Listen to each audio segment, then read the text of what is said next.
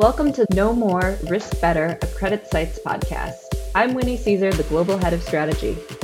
And I'm Zach Griffiths, the CreditSights Senior Investment Grade Strategist. As strategists, we aim to make sense of the macro and the micro, highlighting opportunities and the risks facing the fixed income markets. As important as the macro call may be, we understand that credit investing, at its core, comes down to keen single-name selection, and we at CreditSights benefit from the expertise of our team of over 100 analysts across the U.S., Europe, and Asia. This podcast offers a look at the conversations that we have with our analysts on a regular basis. If you are an investment professional focused on the wide universe of fixed income, you'll want to give this podcast a listen. Hello, and thank you for joining the CreditSights No More, Risk Better podcast. I'm your host today, Zach Griffiths, the Senior U.S. Investment Grade Strategist. Joining me today is Josh Esterov, our Senior Insurance Analyst. Josh, thanks for taking the time. Hey, Zach, thanks a lot. I appreciate you having me. I think everyone knows insurance credit analysis is it's routinely at the top of the Apple podcast charts, and I think everyone definitely knows that insurance credit analysts are most fun at parties. So I think we're up for a record-breaking show here. So you're welcome in advance. Well, I can't wait to shatter the previous record. So thanks for being with us. Thanks for taking the time, and thanks for hopefully topping the charts here.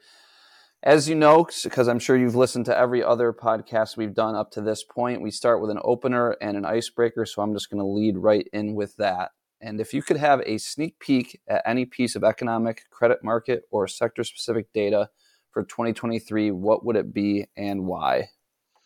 I'd love to see how the credit cycle plays out. Obviously, a lot of investor focus at this time is on investment portfolio risk within insurance companies. And really, since the start of the pandemic, insurers have been simultaneously kind of more willing to re-risk their portfolios as compared to the very early days of the pandemic, where they were predominantly just buying kind of like A-rated credits in counter-cyclical sectors. So think like tech or consumer staples and whatnot. But now we're seeing a move back into triple B securities, and in some cases, even high double B securities as well. They've been increasing exposure to private placements as well. And to some extent, there's probably some regulatory arbitrage at play with CLO exposure, and their portfolios have meaningful exposure to office space as well. So if I had my crystal ball, I'd love to see how this economic cycle plays out and what the credit migration and potential investment portfolio losses could look like. I'd say the investment portfolio is certainly top of mind after what we've seen in the regional banking sector here in the U.S., so maybe we can dig into that in a little bit more detail. But before we do, let's start with your sector recommendation for 2023 and why you are positioned with that recommendation. So we're formally a market perform recommendation on both the life and P&C insurance sectors, but I actually really kind of hate the top-down approach because we have more of a bottom-up approach when we think about our name. So neither the life nor the P&C insurance sectors are monoliths. So by way of example, if we look at the P&C space, right now, commercial-focused insurers are posting some of their strongest margins either in recent memory or really in history. Compare that to the personal auto and home P&C space, where insurers are basically posting some of their weakest margins in history. And likewise, if you switch to the life insurance side of the business, higher rates are probably a tide that lifts all boats. But for example, the annuity-focused writers, they're contending with substantial market volatility right now, whereas let's say the group-facing life insurers, I'd say they probably have some pretty favorable macro tailwinds at their back right now. So if I'm going to do a top-down analysis, I think the spectrum of where we'd prefer to have more exposure to less exposure probably looks something like commercial P&C insurers and brokers, and then maybe the group life insurers, then maybe the retail/annuity life insurers, and probably lastly, the personal auto insurers. That's very helpful as we kind of think through the different subsectors and what's kind of driving each of those different situations, I guess, on kind of margins, strong and weak for commercial and personal respectively, and then thinking about the broader rate environment and how that impacts the insurance industry broadly. Would you say that your call is more fundamental, technical, or based on relative value? And we can kind of dig into each of those individually in as much detail as you'd like. So from an aggregate sector basis, it's definitely very much a relative value decision. So what we typically do is evaluate the spread of the broader life and P&C insurance indices versus that of, let's say, the broader financial index and or the IG corporates index. But even with that, I caveat that the insurance sector, depending on how you want to slice and dice it, depending on what seat you're sitting in, that could have a longer average duration. So we'll try to keep that kind of context in mind as well. And then within the insurance sector, again, it's very much relative value. We'll try to bucket similarly rated and similarly exposed. For example, commercial insurers versus personal insurers. We'll try to take a look at that and see how the relative value analysis has evolved and where we see the best value. So lots of different clients that we cater to. And so we try to stick to the relative value approach, but there's a few different ways we can evaluate it. Yeah, definitely. And so I guess from a technical perspective, are there any key driving factors there that you're thinking about, whether that be on the new issue side or the fundamental demand for bonds in your sector this year? I mean, to the extent that spreads start, let's say, significantly diverging from historical norms and in conjunction with her fundamental analysis in the insurance sector, that could contribute to a sector aggregate overall upgrade or downgrade. But largely in the past, there's been opportunities where we felt the sector's operating qualities, they've maybe been particularly favorable or unfavorable for the sector, and that can cause us to act too. I mean, I think right at this very moment, spreads are generally fairly appropriate in our view.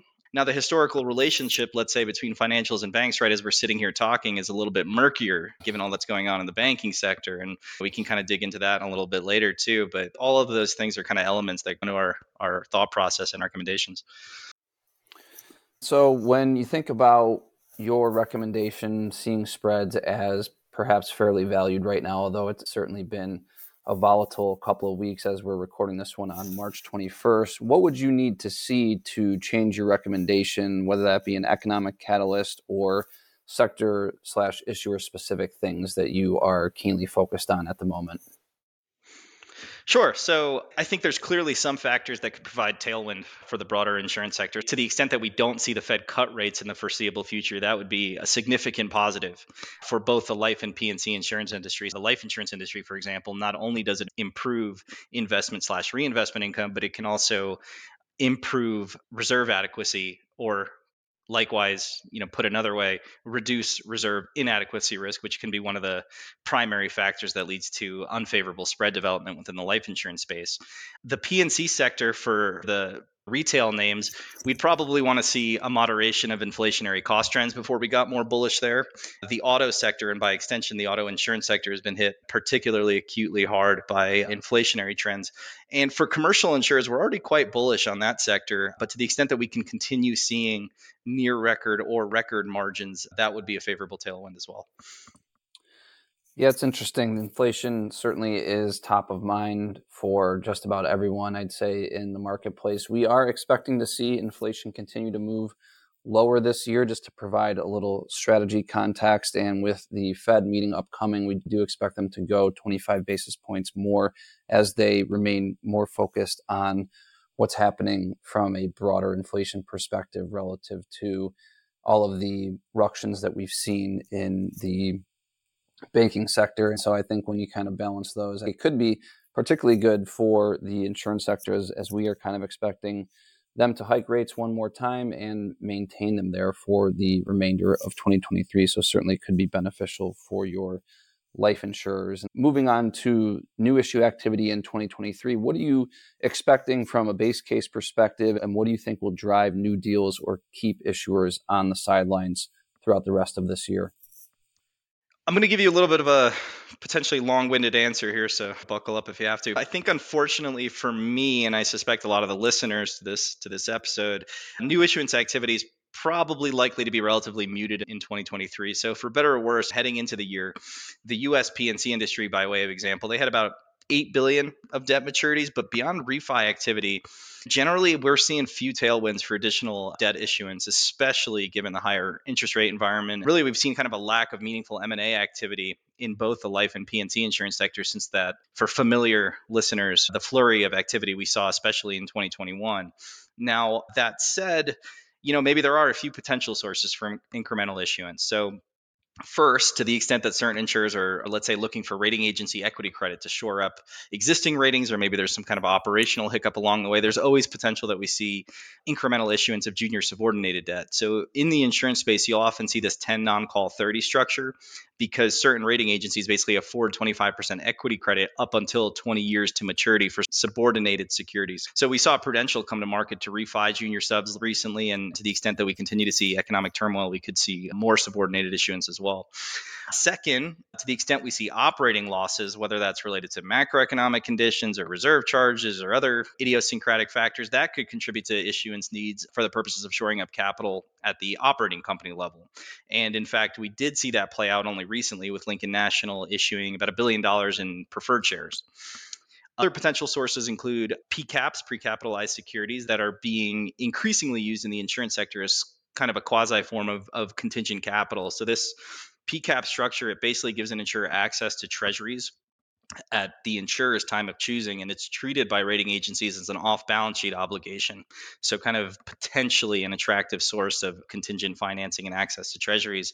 And then lastly, and specific to the life insurance space, is FABN issuance, funding agreement backed notes, which is basically an OPCO level obligation that gets higher ratings than the senior holdco level because it's treated as an insurance policy for regulatory purposes. And so issuance of these insurance securities, it's been cut in about half, I'd say, with higher interest rates kind of cooling off the market, but more active issuers today than really ever before.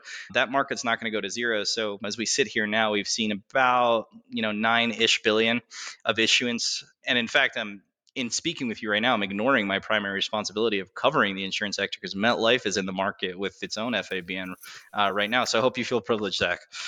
I'm feeling very privileged, and I certainly appreciate some of the context around these different types of issuance, different types of securities that the insurance sector uses for various regulatory reasons as well. Have you seen a big reaction in your sector following everything that's happened with the Credit Suisse AT1s? And I know it's not a perfect direct comparison, but do you have any comment on that as far as kind of the initial market reaction? I know we're sifting through everything still to see where everything shakes out, but any thoughts there would certainly be topical. Sure. So positively, I'm done sifting. I've done all the sifting already. So I think I'm equipped to give you an answer here. I'm going to back up just a little bit. I think there's actually a really interesting kind of dynamic when it comes to credit investors in the insurance sector. And that's made even more pertinent by everything going on with Credit Suisse and, the broader turmoil in the banking sector right now.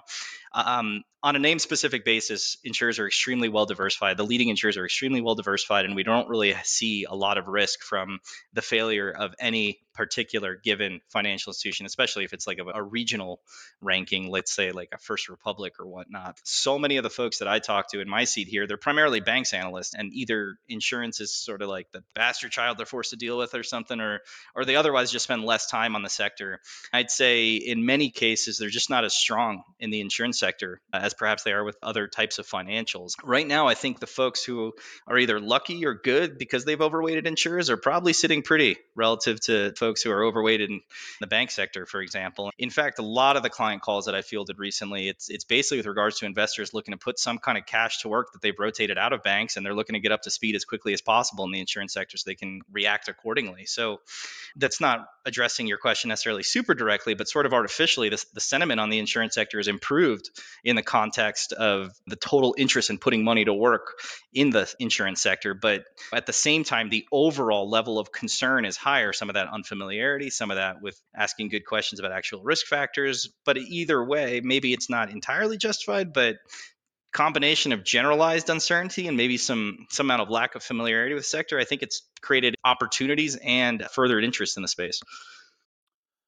So with that, then I think maybe I'm moving things around here in my notes and how I wanted to go about this, but sort of with that increased interest in the sector with kind of the fallout from the banks that we've seen, do you have top picks or pans or thematic things that you've been recommending to some of these clients that maybe were not previously as up to speed on insurance as they would have liked to have been coming into this period of volatility and turmoil for the banks?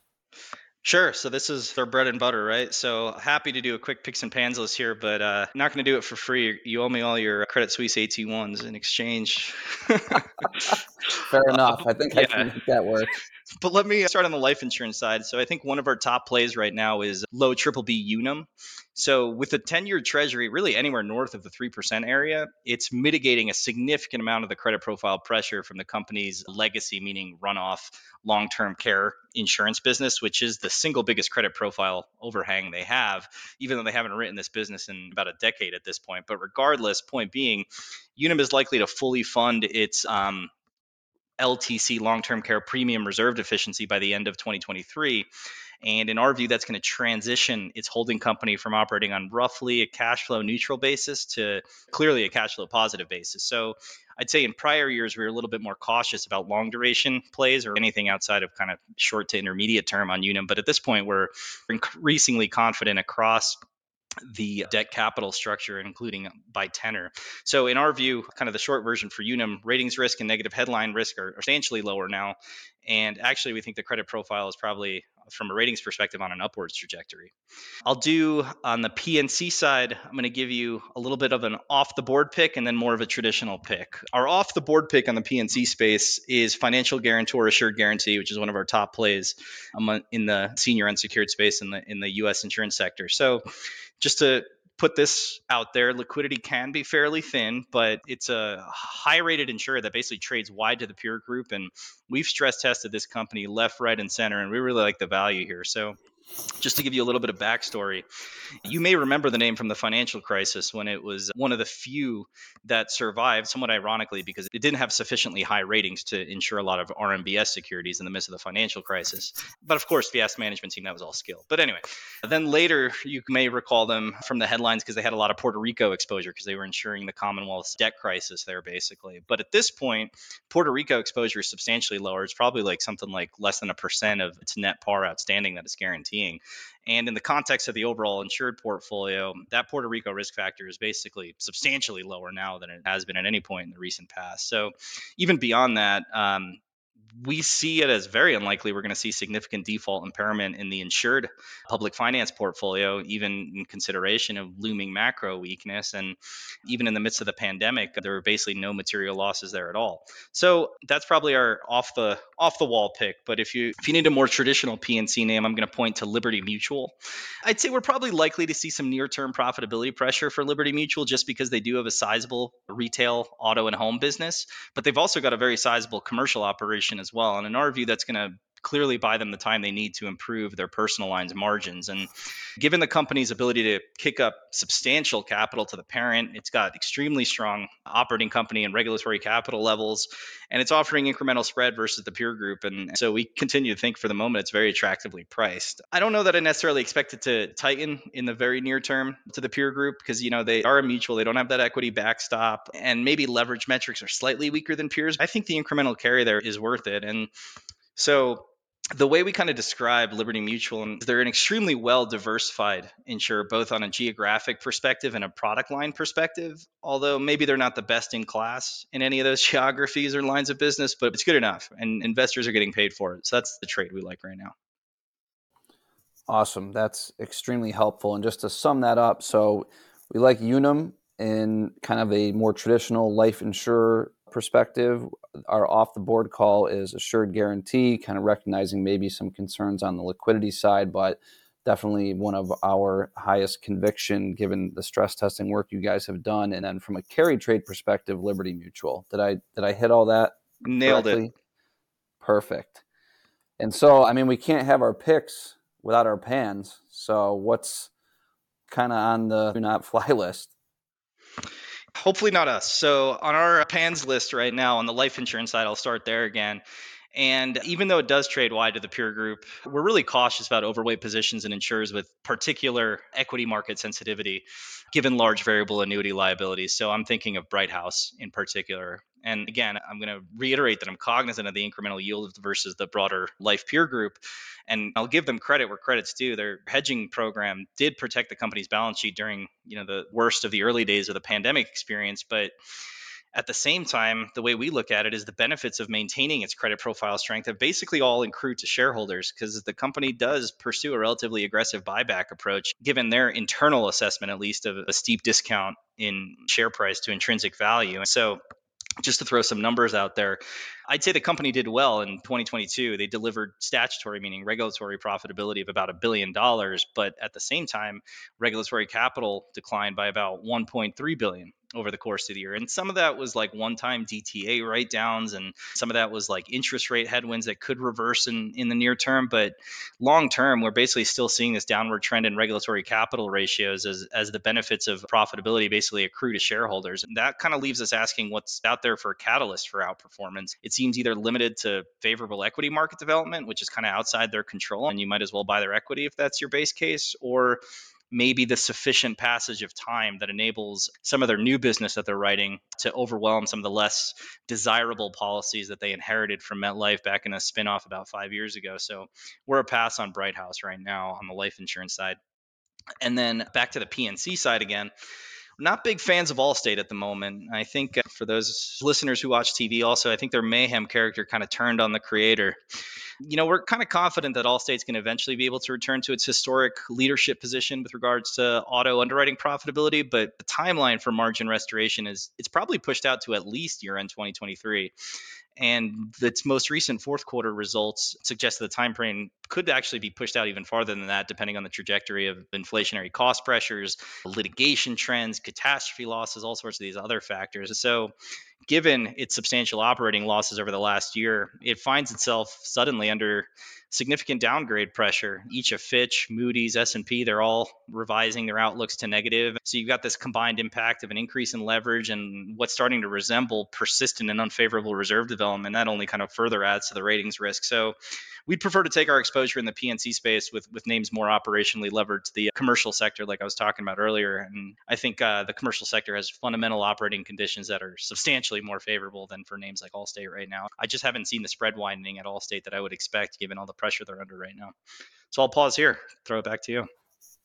That's great. Thanks, Josh. That really walks through some great key picks and pans for our clients to take away. I feel like we've hit a lot of the key points. One question that I've been really curious about for each of these interviews I've done is what keeps you up at night when you think about your sector and your recommendation? I know we're overall a market performer. It's a little bit more nuanced for the different facets of the insurance industry, but what, if anything, right now keeps you up at night when you think about the rest of 2023 for the insurance sector? Yeah, so given kind of where we are in this economic cycle, and I kind of touched on this earlier, but for the life insurance sector, one of the impacts of the influx of interest from the private equity space back in, let's call it 2021-ish, it's kind of forcing a lot of insurers, whether or not they have a PE relationship or not, to adopt certain PE-style practices. So, for example, increasing allocation of private credit and structured securities. So if you think about it, those trades are designed to increase investment portfolio yield at the expense of liquidity. And theoretically, that's totally fine for an insurer. That's what they do all the time. They're willing to trade away liquidity for yield. They're trying to match the duration of liabilities with the duration of assets. But what could be problematic is that it's forcing all insurers sort of along this increased illiquidity track in order to not fall behind. Because if you think about it, eventually, if you fall behind on investment portfolio yield over time, that's going to translate into a given insurance company either needing to raise price or reduce benefit richness, both of which have negative implications for competitiveness. And so kind of by way of example here, I'm going to use Aflac, an insurer that has no PE relationship, but it's putting approximately half of its new money into USD private credit compared to an existing portfolio with allocation of about 10 to 15% in private credit. I'm not saying Aflac is necessarily going to indefinitely keep up that 50% allocation pace, because I'm sure they'll reach their steady state desired allocation at some point, but it is illustrative of the fact that Aflac and others, they're trying to keep from falling behind in terms of investment portfolio capabilities. And so given where we are in the economic cycle, that's a risk factor that's going to be looming, I'd say, for the foreseeable future, and something that I'm thinking about.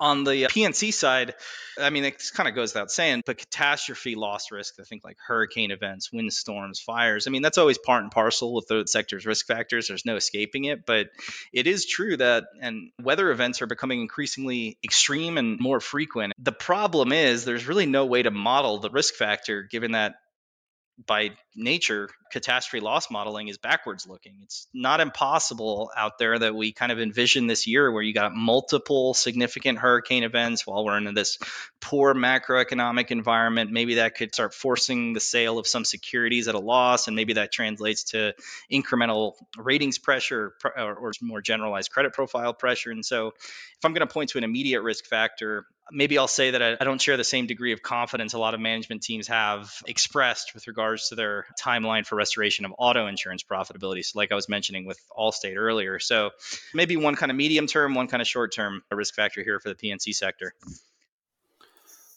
Great. Yeah. Well, I certainly don't know anything about forecasting weather. I feel like forecasting the financial markets is tough enough, but I'm going to take one of these and drill in kind of the risk factor or the risk that you identify for the life insurance sector, kind of these PE style practices. One of the questions that we've gotten a ton recently is sort of what's the next shoe to drop with respect to kind of the issues that we've now seen in the banking sector.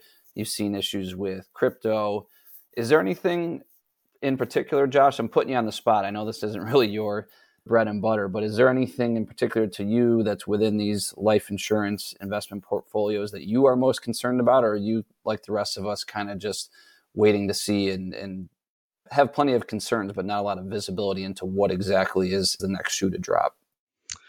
So I'd say that the leading insurers, they're extremely well diversified. So that's clearly going to be a mitigant if you have, stress in a given part of the economy. Now, that said, the investment portfolios kind of start looking pretty similar once you get close to, like, let's say 500 billion or something in investment portfolio exposure. Because if you want to be diversified, you're basically invested in every sector. So that could contribute to some kind of more, I'll call it systemic risk, to the extent that you have to see insurers en masse start transitioning out of a given sector or asset class or what have you. Just by way of example, and I'm not saying this is my base case analysis, but for example, within mortgage lending, office space makes up a little bit more than 20% of that portfolio. So already you're seeing some REIT management teams kind of talk about the commercial mortgage market kind of slowing down and the transaction market kind of slowing down. So if you now suddenly have insurers, whether it's office real estate or an entirely different asset class, all looking to kind of exit from a given sector or asset class at the same time, that could have more significant implications for investors, not just in the insurance space, but kind of beyond as well. We saw a little bit of this in the other direction, in the favorable direction, when regulators were kind of starting to think about revising capital charges for different investment ratings. And one of the somewhat counterintuitive outcomes was that the capital charges for high BB investments were reduced slightly. And if you think about insurers with their like $5 trillion investment portfolio, it wouldn't have taken a whole lot of increased allocation from the insurance companies to kind of have a permanent impact on maybe the spread relationship between BBB and BB securities. So as we think about kind of risk factors, it's really what we're thinking about is how insurer practices are going to be evolving in general, because that can have broader implications for investors kind of across sectors as opposed to just the insurance space. Josh, this has been awesome. Really appreciate you taking the time to catch up. I think there are a lot of awesome takeaways for our clients to get from this podcast. So thanks again, Josh Esterov, our Senior Insurance Analyst, and thank you all for joining the CreditSights No More Risk Better podcast. Thanks, Zach. See you at the top of the charts. CreditSights disclaimer. All price references correspond to the date of this recording. This podcast should not be copied, distributed, or reproduced in whole or in part.